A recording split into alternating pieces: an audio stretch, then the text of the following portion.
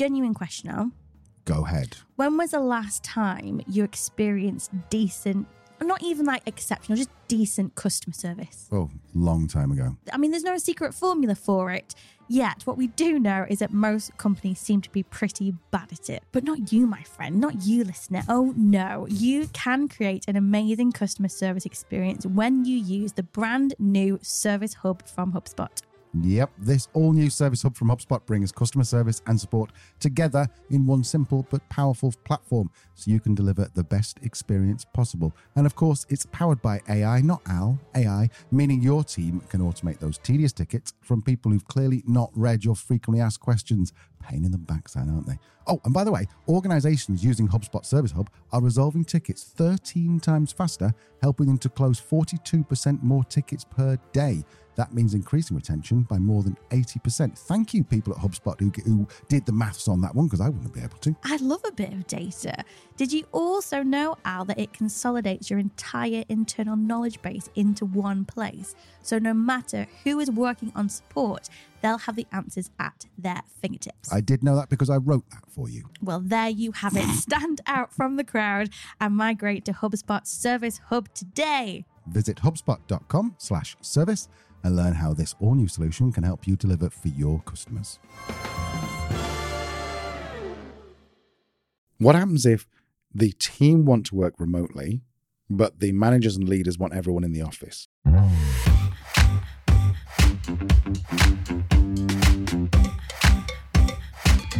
Hello and welcome to episode 5 of the Truth, Lies and Workplace Culture podcast. It's a podcast for business owners who want to build high-performing teams that genuinely care about the business you've built. Let's do some introductions if it's their first time listening. Over opposite me is Leanne Elliott.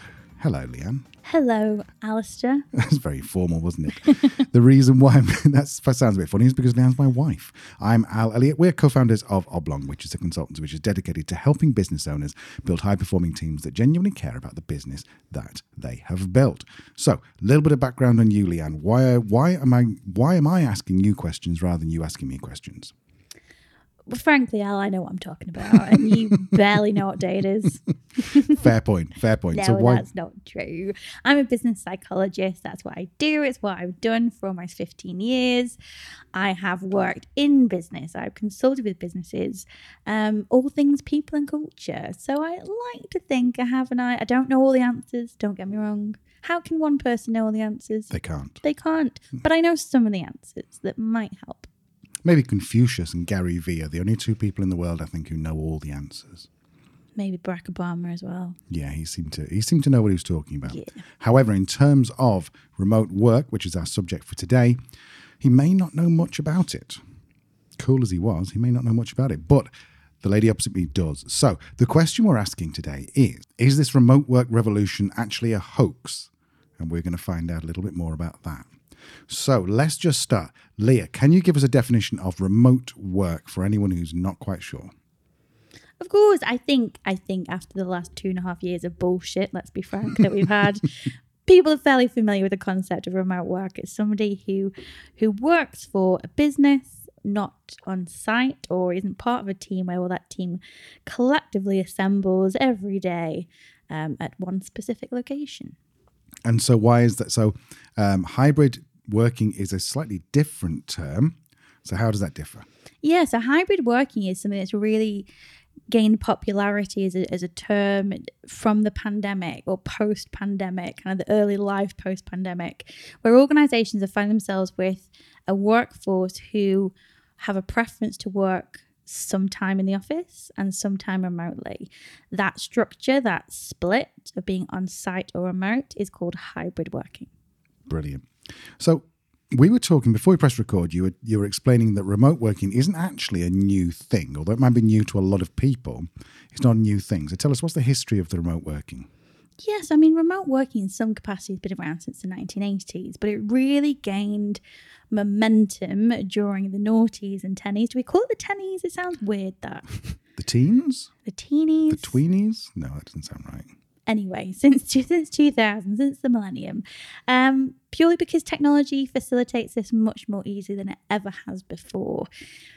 So yeah, remote work is not new. What's new is the scale on which people are now able or have worked remotely.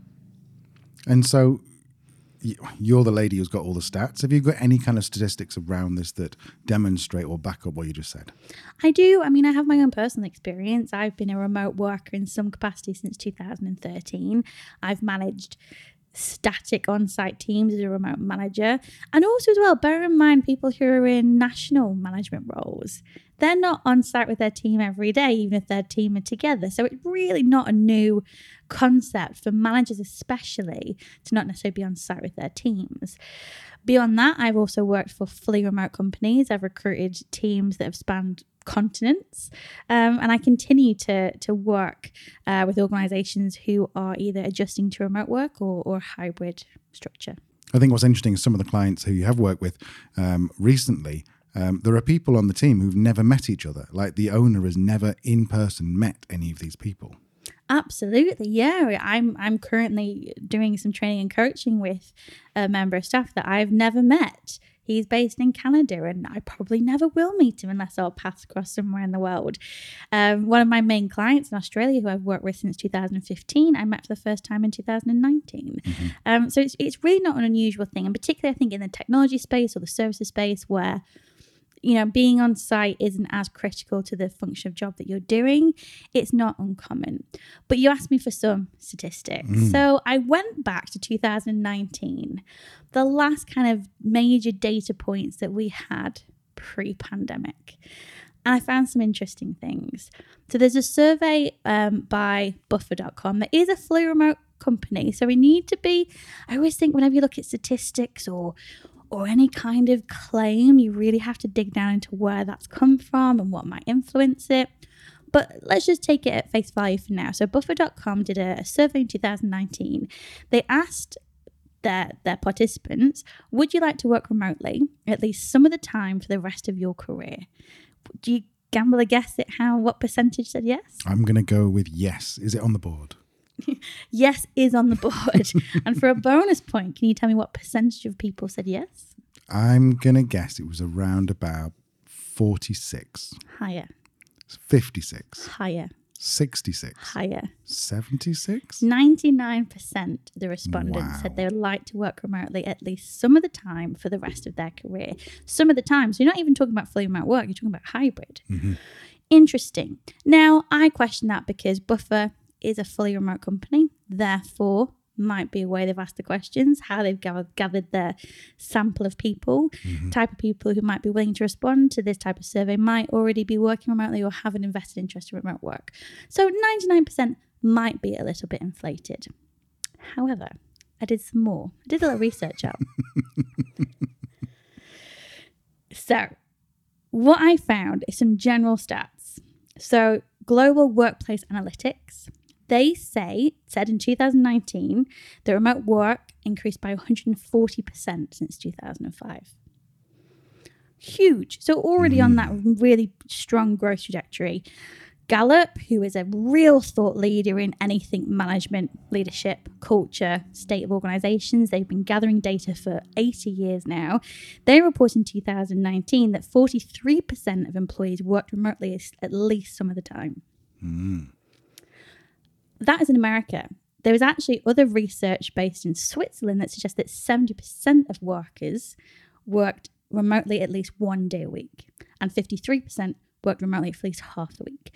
I could go on, but the stats are somewhere between 50 and 80% of professionals worked remotely in some capacity in 2019. So tell me, why do you think, as a business psychologist, as a scientist, why do you think we were already headed that way towards at least a hybrid, if not a fully remote workplace? The reality is that working remotely, not having to be in a set place at a set time, brings a level of freedom that really appeals to us as just human beings. Having control is something that we're really into. So having that ability to to choose your working time, be flexible in that way, in terms of family commitments, in terms of where you live and the cost of that, in terms of wellness. There's a lot of research that shows a work-life balance is easier to have if you have remote work in some capacity. There are downsides to that, though, of course. Always two sides of the argument. But yeah, there are a lot of benefits to employees who see remote work as a way of better managing the balance between their working life and their home life. So I think what's interesting is I'm fascinated by making money, and not necessarily the actual act of making money, but why people want to make money. Back in my 20s, I was like, I want to be the youngest millionaire in the UK. And then realised, well, I couldn't be the youngest millionaire in Manchester. Then I realised I couldn't be youngest millionaire who made money from delivering beer, which is what my first business did, which was not a good idea, listener. But what's interesting is that people seem to want money, and most people don't necessarily want the money. They want the money. They want the freedom that the money will give them. So what we're saying here is that this is not necessarily a threat to manage. This is an opportunity to give people what they want, which is restrictive freedom to a certain extent, but they're giving you the freedom to live where they want, work when they want, without necessarily have to be a millionaire to do it. So tell me, I want to ask you about recruitment, the impact on recruitment, the impact on engagement, how managers deal with it. Before we move into that, is there anything else that you think is important for a listener to know about the whole work transition, the remote work revolution? Yeah, I think what we have experienced, and I think perhaps business owners or leaders are in still somewhat in a state of shock from the significant shift in our working patterns that has happened over the last 2 years. And then the fact it was during a pandemic. And I think there is I can't remember who it was, but it was somebody a psychologist that I follow, who said something like, to organizations struggling with remote work or employees struggling with remote work, remember that you are not working remotely. You are working remotely during a global pandemic. We've worked remotely for 7 years before the pandemic hit, and it was a massive adjustment and shift for us, and it was a trauma. It was something we've gone through that caused a lot of anxiety, a lot of disruption, a lot of change, and that is difficult. That said, we also showed in the pandemic how amazingly resilient and adaptable we are as humans. We transitioned to a state of work, an accelerated shift in work, an unprecedented shift in work probably since the Second World War. Yet we did it in a way where the majority of organizations did it effectively.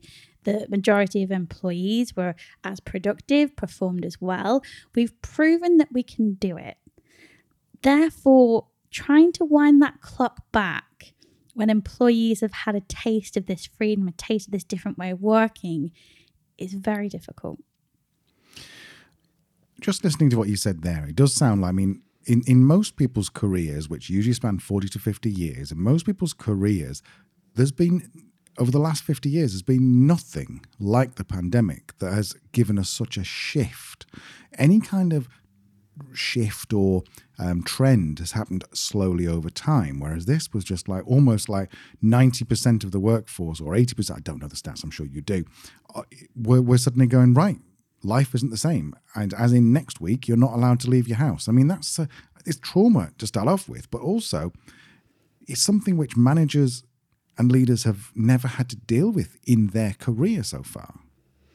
I think you're right. And I think it's the speed at which leaders, managers, businesses had to adjust. And I think it's also the blanket impact it had.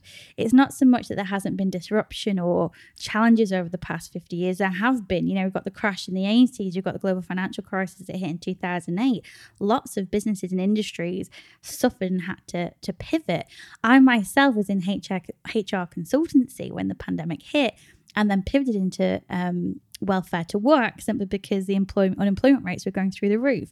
So many people had to pivot to various economic challenges that have happened.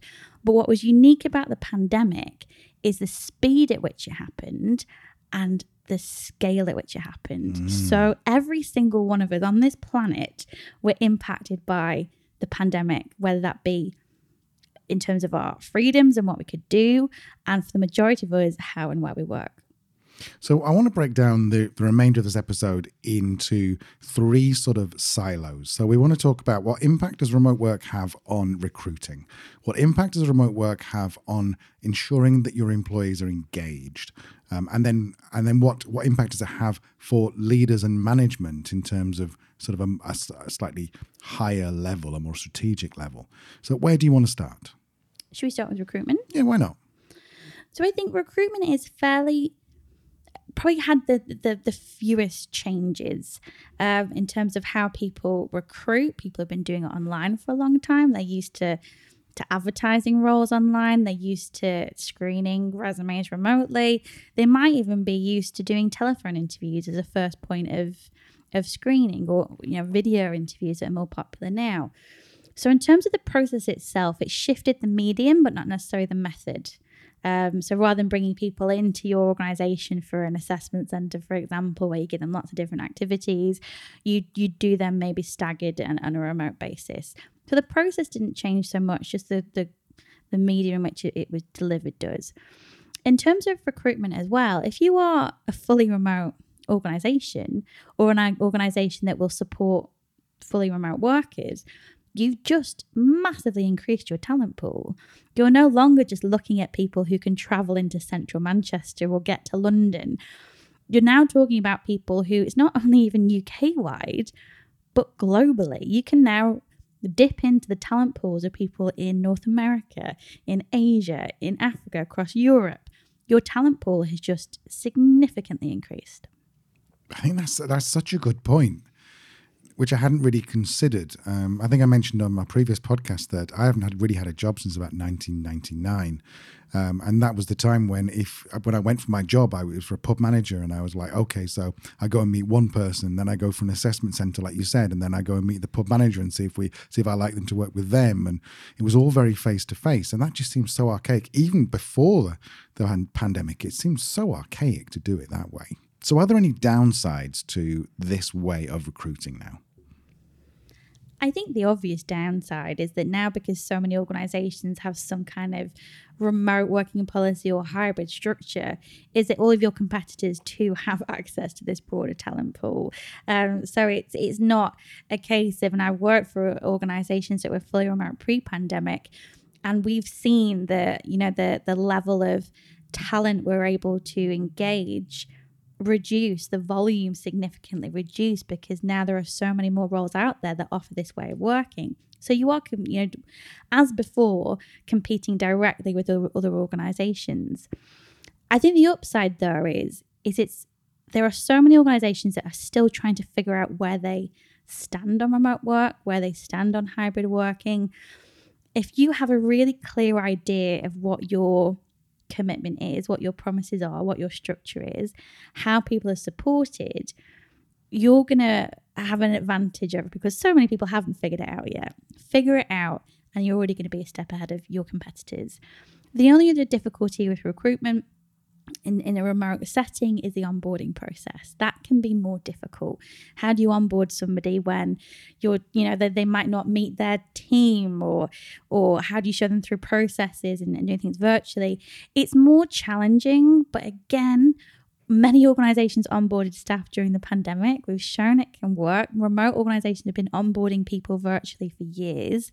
There are ways of doing it. It just probably needs a bit more organization, a bit more structure, and a sprinkle of innovation. I love that. The apps that have really grown from this, Zoom has got some amazing new features on it.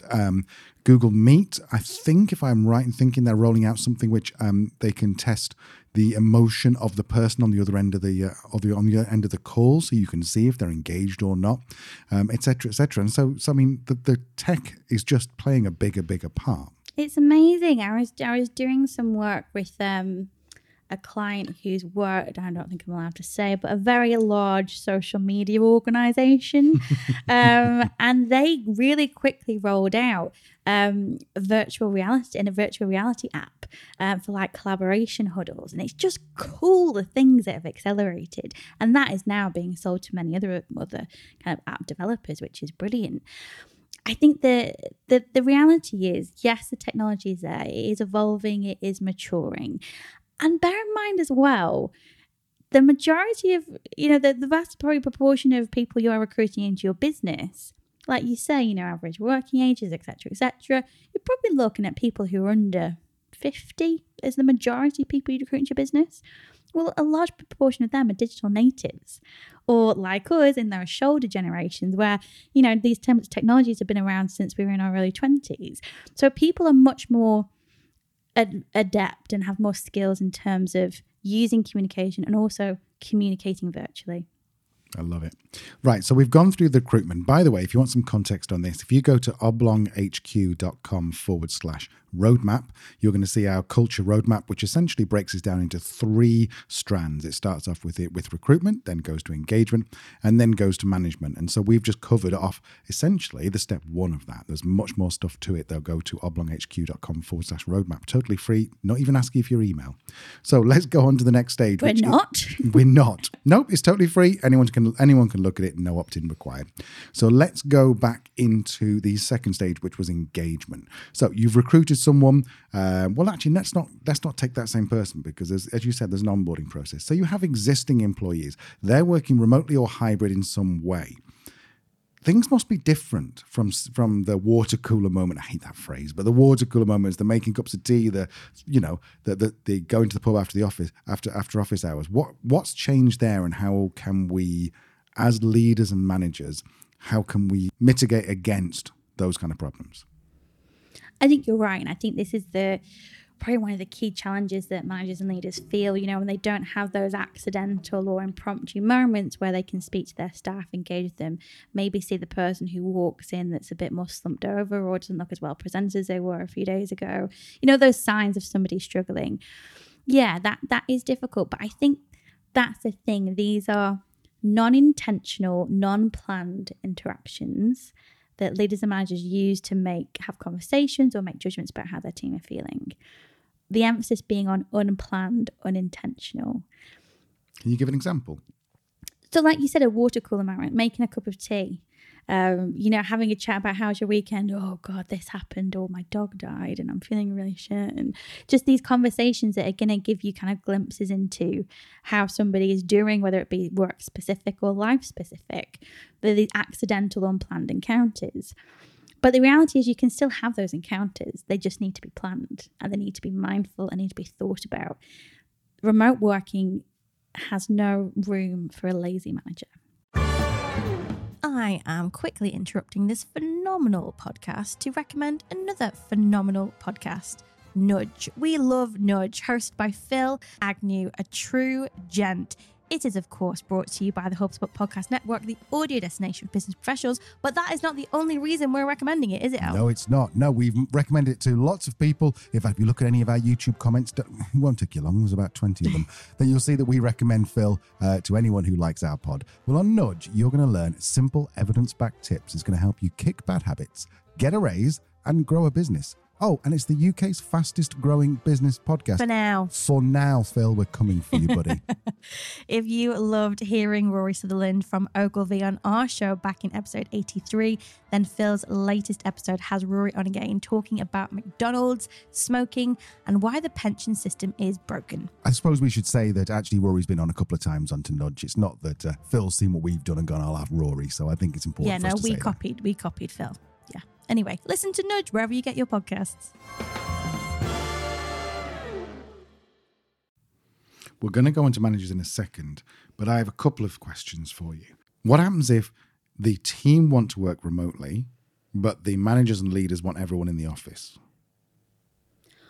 Well, I'd like to have a water slide out of my bedroom window, but it's just not practical, is it? The reality is, if your team wants to work remotely and you're the only person left trying to drag people into the office, hello civil service, then it's not going to go down well, and you're probably going to attract some negative attention and negative feedback.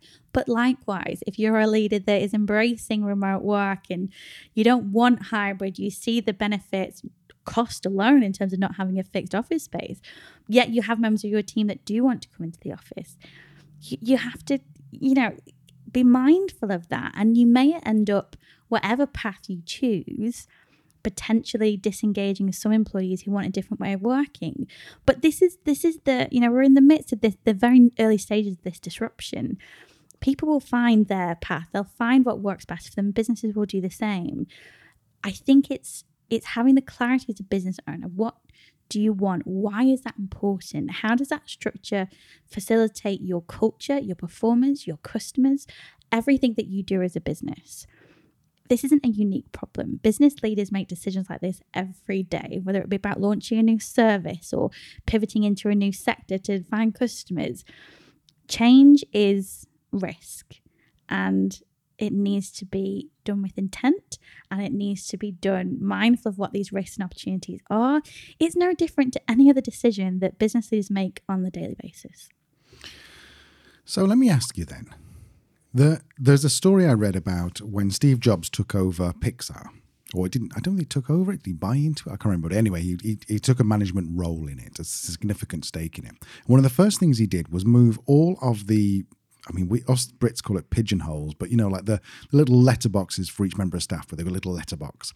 And he moved all of those into a big atrium, because his thinking was that then people from different departments are going to run into each other whilst they're getting letters, and it's going to help to promote engagement, it's going to help to promote cross-pollination of ideas, etc., etc.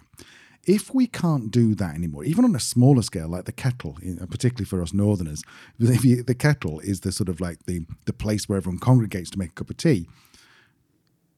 You mentioned before that we can do that. You didn't use the word force, you used the word deliberate, didn't you? Mm-hmm. How do you do that online deliberately? It is a good question. And I think there is an element of the kind of the informality of it can be lost if it isn't planned. You're asking somebody to join a video call.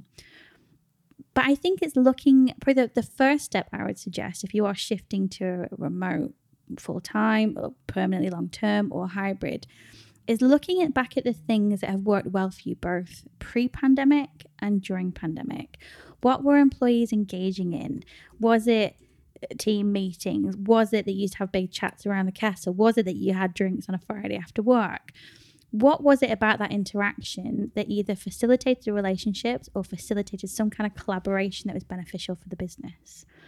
Those types of activities can still be done virtually. How many people attended a pub quiz during the pandemic? Hands up. Yeah, everyone. Mm-hmm. Mm-hmm. And things like that. You can still have these more informal conversations and interactions with people. Or, you look at, if you think you look back and you go, do you know what, we had so many good ideas over a brew, then introduce like Brew Tuesdays. 9 till 10:30, we come with no agenda, nothing about work, we're just having a chat. Or you split people off into huddles and do the same thing. There's so many different ways to do it, but I think, again, it's understanding the intent behind that communication. Is it to foster relationships? Is it to just find out about how your staff are doing? Is it to try and collaborate or innovate? Is it to try and solve a very specific problem? Other thing that I've done in remote teams as well is actually have like virtual co-working. So you'll all have like the Zoom chat on or Slack or whatever it is, and you'll do the Pomodoro method. Is that the right word? Yeah. Where you have kind of 25 minutes on, 5 minutes off. But you all do that together. So you have 25 minutes, blah, blah, blah. People might want to have a little chat about, have a question. You come back after 5 minutes, just, as if you've made a cup of tea. It can feel a bit more contrived at first. But the reality is, as I said before, and we've proven it through the pandemic, is we are hugely adaptable. We underestimate our abilities as humans so much in terms of how we communicate and how we build relationships. We can do this. And the reality as well is, if you've got an organisation of people, a majority of people who want to work remotely or in hybrid, they're motivated to make this work. I think it's interesting that 37 Signals, the people who created Basecamp, yeah, and so they've been big fans of what they called asynchronous communication, in that you weren't, if you had your headphones on, no one was allowed to come anywhere near you. They didn't have meetings. They have stand-up meetings at best, but most of them were just using Slack or their own proprietary software. So do you think that that the asynchronous idea gives, I mean, that's obviously good for introverts who want to think about it. What about extroverts like me who have an idea and I look up at you over the other side of our desk and I go, I want to talk to you about this thing right now, Leanne.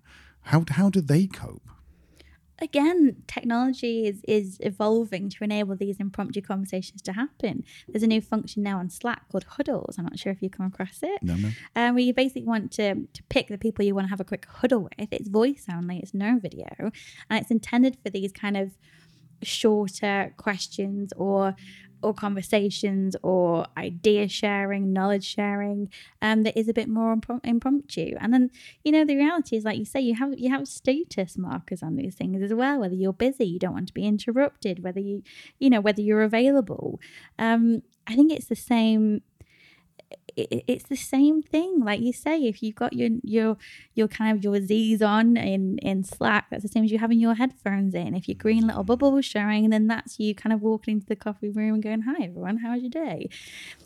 It's the context, and that is a shift when we've, our entire lives up until 2020 were very much based around face-to-face physical interactions. It's a shift, but it's one that we've already proved that we can do. We just need to practice it a bit more. Okay, so back in the 80s and 90s, the Tom Peters of the world were talking about this open door management technique where anyone can walk in, etc., etc. There's been lots of different management fads since then. However, how do managers and leaders deal with this problem of not being able to see people, not being able to just look over and see if they're happy, see if they're engaged, see if, that kind of thing? How do they cope with that? Insights. And I think it's what you were talking about there is gaining physical insights. But even then, people aren't necessarily going to tell you everything that's on their mind. You might not be able to tell by looking at somebody that they're having a bad day or that they're stressed.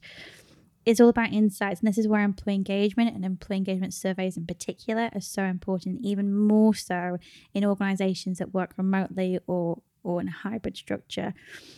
But getting those honest feedback, providing a safe environment, anonymous feedback, and a good engagement survey will ask about these things. It will ask about relationships between staff. It will ask about relationships between staff and their managers. It will ask questions about if there's any toxicity or any challenges or mismatched expectations. It's going to give you those insights. And the great thing about engagement is that unless there's a significant change in your business, it's a fairly stable phenomenon. So doing an annual survey and a 6-month pulse check is enough, provided there isn't any significant change, for you to get a general gauge of how relationships are within the business. Beyond that, it comes back down to just being a good manager and having genuine empathy and interest in the people that you are responsible for.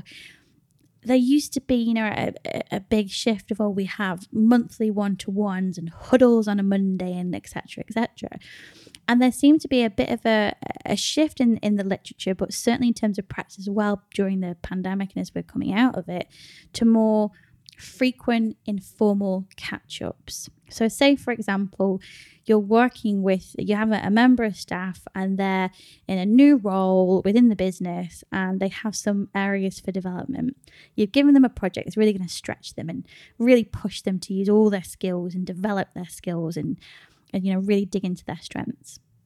Saying to that person, right, we talked about the project, you know what you're doing, cool, great, yeah, see you in 4 weeks. Fuck. I feel panicked for them. Whereas if you say to that member of staff, look, right, why don't we just put in a meeting every week, half an hour on a Wednesday afternoon? If we need it, we'll use it. If we don't and you're fine, that's great. That's just so we have something in the diary. But of course, you need anything, you give me a call, you give me a Zoom chat, whatever else, I'm here to support you. And then balance that as well with an impromptu call to your member of staff on a Monday morning. How you doing? How's your weekend? How you getting on the project? Any worries? Anything I can help you with? How you feeling about it? It's just opening up these communication channels. It's making sure you're approachable. You're being authentic in your interest and your support of that member of staff. It builds trust. So that means that if that member of staff starts to experience some difficulty, but you're not in the office to see them kind of pulling their hair out, then you've already got these kind of checkpoints in place where you should be able to gauge if something is going off. So it sounds like it's going to shake out a lot of the people who aren't good managers who've just been promoted because there's nowhere else for them to go. Absolutely. And I think that's the thing, isn't it? That traditionally people have been promoted into management roles because they're good at their job. Therefore, they're promoted to manage other people that do the job that they're good at. And the reality is great management takes a completely different skill set. It's not a technical role in terms of necessarily having a very specific profession and you're technically capable at that. Some of the best people leaders I've worked with have managed very technical teams, whether it be in finance or technology, and don't have a finance or technology background because they don't need that. Their job is not to have that expertise. Their expertise is within their team. Their job is to coordinate, to make sure people have got the right resources, the right support. They've got clear objectives, clear goals, and giving people the recognition that's gonna make them feel motivated and engaged. People leadership is a fundamental skill in itself. It doesn't rely necessarily on a technical capability within a profession. I love that. So are there any kind of closing thoughts on this? I know you've been developing some content with an insurance company around this, with remote work. Any other thoughts, anything that people can sort of like hang these ideas on? Yeah, and I think when if you try and Google what it takes to be a good manager, then good luck trying to find some kind of consensus on that, because there's different schools of thought, there's different types of management, different types of leaders. But when you kind of boil it all down to just what the main fundamental points of great management are, there's 3. 1, give your people the reason.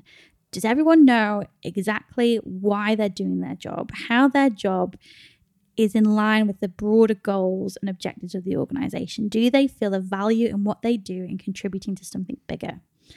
And that can be the smallest or the most mundane of tasks. We've talked again and again about the janitor in NASA. Same thing. Give your people a reason.